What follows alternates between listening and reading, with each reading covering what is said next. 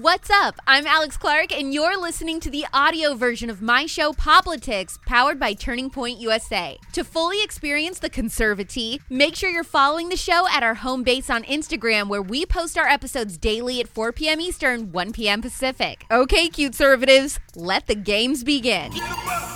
Good morning. Did you have a good nap?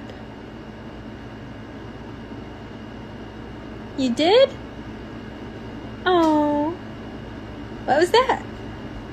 I like your sleep shirt.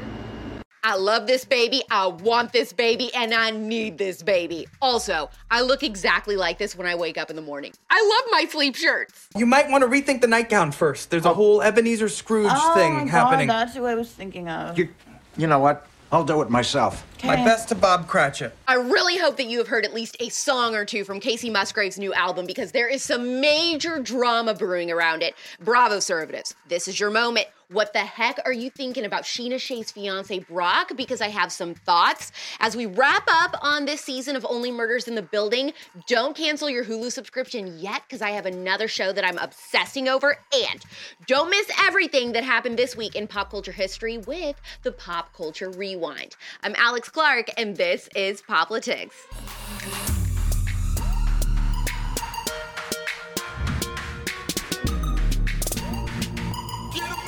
Can we just take a moment for my spoopy set? How cool is this? Look at my little ghosties. Get yourself a little ghost boy, a ghost boy.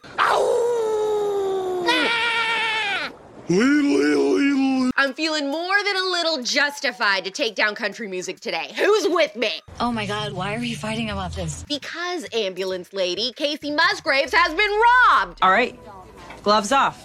You want a piece of me? According to Billboard, the Recording Academy has decided that Kacey Musgrave's new album, Star-Crossed, is ineligible for Best Country Album at the 2022 Grammys. They've moved it to the Pop Vocal Album category instead. That's just plain wrong. You know the saying, even a clock with two heads gets it right 1% of the time. Are you having a stroke? Look, they're totally screwing Kacey out of a Grammy. They scared. They knew she would totally sweep the Yeehaw category. When I say yeah, you say ha! How in the world is the majority of country music today even considered country? All of it is pop. Kacey Musgraves is more country than Luke Bryan. True country fans know I'm right.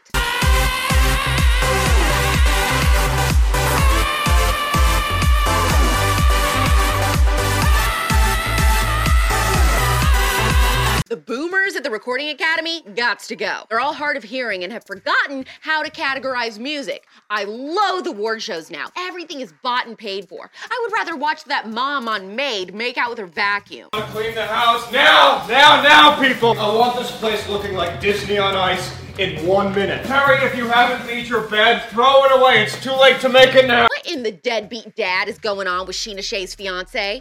You know, some people have no willpower, no brains, no vision. They just drift through life like lumps of crap. The Vanderpump Rules star told Lala Kent in Tuesday's episode that her Australian fiance, Brock Davies, hasn't spoken to his own kids in 4 years when he broke up with their mom and moved to America. You can't have a conscience in the pimp game. Brock Davies has 2 kids named Eli and Winter, and apparently told Scheana that he hasn't even FaceTimed them in 4 years. Whoa, red flag. In the episode, he defended himself by saying, me and my ex, we had 2 beautiful kids, we split up, and she felt like I abandoned her and the kids by coming to America. She moved on with the kid's stepdad, who then fulfilled the role of being a dad for my kids. Here's where it gets even weirder to me. Scheana and Brock had a daughter together and named her Summer, when his other daughter, who he abandoned, is named Winter. If they end up in therapy for having a reality star dad, will they just call it seasonal depression?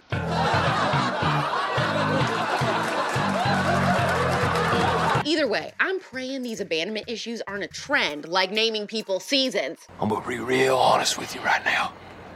This moment came to me in a dream. To be transparent with you, I don't watch Bravo shows, so maybe I'm not being totally fair. If you're a Bravo conservative and you know Scheana and Brock super well, please weigh in, because right now he sounds awful. It just makes me uncomfortable. There is a new Home Alone movie in the franchise, and it's coming out November 12th.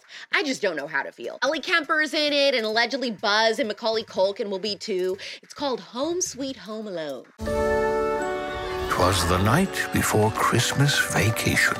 climax! And the fun was in full swing. You have split our family onto 2 separate flights. Mom! Max, please! The family left for their big vacation. Is that everyone? The cars are leaving now! But forgot one little thing. Mom? Dad? Uncle Blake? They don't even know I'm here. They don't even know I'm here.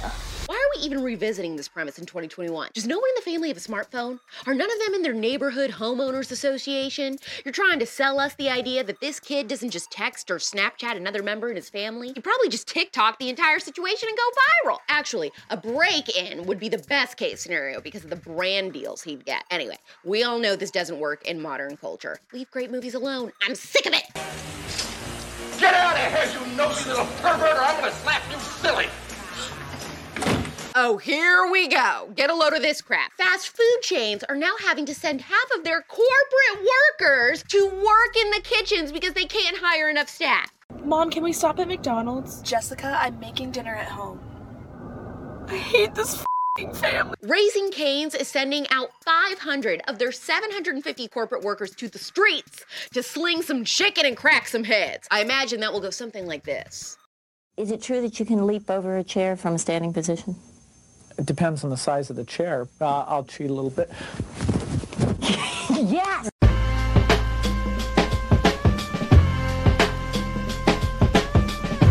Damn, it feels good to be a gangster.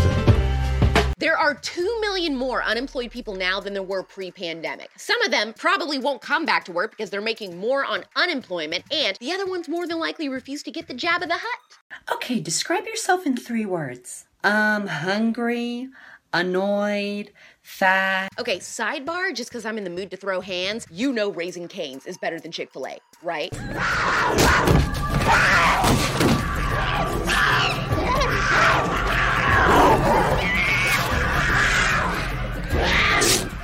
Last night, I started a brand new show on Hulu called Dopesick that I am obsessed with because the OxyContin Big Pharma crap is so fascinating to me.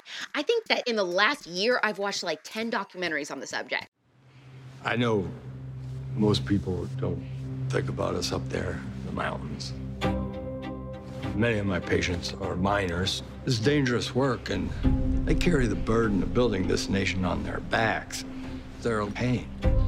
These people, my people, trusted me. I can't believe how many of them are dead now. We've begun looking at something that could be big. OxyContin. Purdue Pharma, they've been marketing the drug as something that's non-addictive, when it clearly is. All your doctors are going to be asking, how is this even possible? Your most effective talking point are these magic words. Less than 1%. Less than 1%. Less than 1%. Less than 1. They told me that less than 1% would become addicted. The opioid crisis is something that I really do want to learn more about. The fact that the whole thing was basically concocted as a means to make money is truly the ultimate true crime story, and not surprising. Are you on drugs or alcohol? No, sir. Do you take drugs or alcohol? What is drugs? Actually, if any conservatives do nonprofit work that fights the opioid epidemic or big pharma or knows someone who does, please let me know in the comments. I'd love to investigate more on an episode of The Spillover or a pop doc, so tell me what you think. Drugs. No, we're okay. Drugs. This is awkward. No, thank you. Drugs. Who invited? It is Thursday already, Little Friday. You know what that means, right, little hamster? Let's take a little trip and see what happened this week in pop culture history with the Pop Culture Rewind.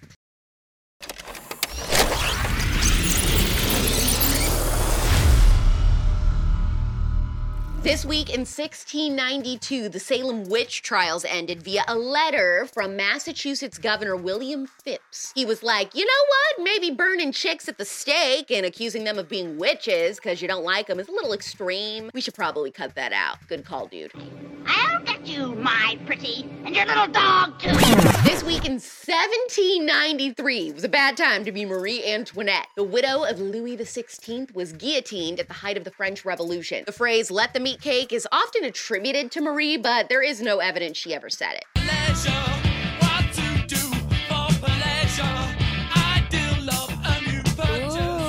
I'm afraid the Queen has a somewhat artistic temperament. It's not too much, is it?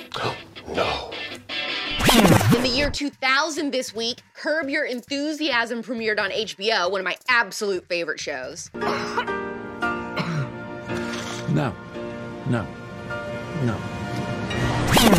In 2001 this week, one of the first old companies to fall behind in the digital era, the Polaroid Corporation, filed for federal bankruptcy protection. There's a piece of the sun in Polaroid's new sun camera so you don't drag people out in the sun to take pictures. I don't have to stand there and squint.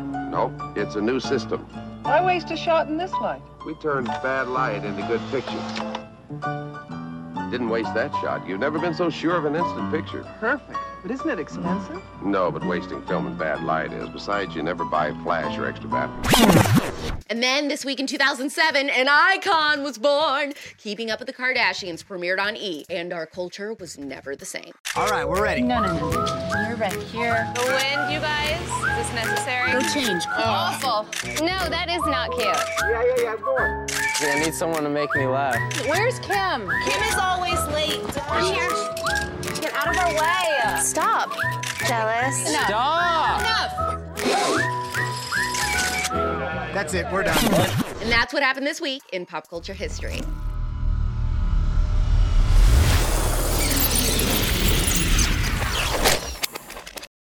We are legit hours away from the new episode of The Spillover on Apple Podcasts and Spotify. Tomorrow you can watch the episode on TPUSA Live and Politics' YouTube channel. The answer to who the guest is comes tonight at 9 p.m. Eastern, and the episode drops at midnight Eastern. All I can tell you is that this episode is more on the political side, I guess. It's all about how you debate a certain topic with a very cool and very special expert. It's gonna be an episode that you go back to time and time again just to memorize everything and have it in your back pocket every time you want to change someone's mind.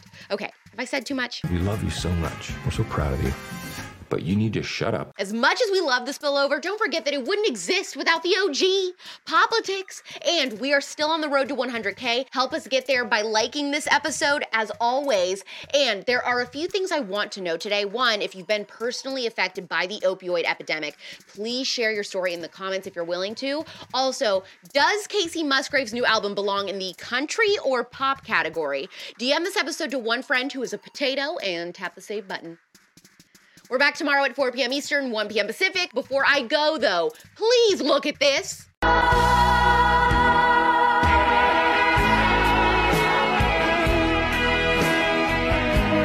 not to cry. Big worms don't cry. It's pop culture without the propaganda every single day. I'm Alex Clark, and this is Politics. Hopefully you found the Conservative scalding today. Don't forget, if you want to get the full Politics experience, to follow us on Instagram at Politics, where you can watch the episodes and see all the fun clips. You can find me on Instagram too, at Real Alex Clark. Love you, mean it. Bye.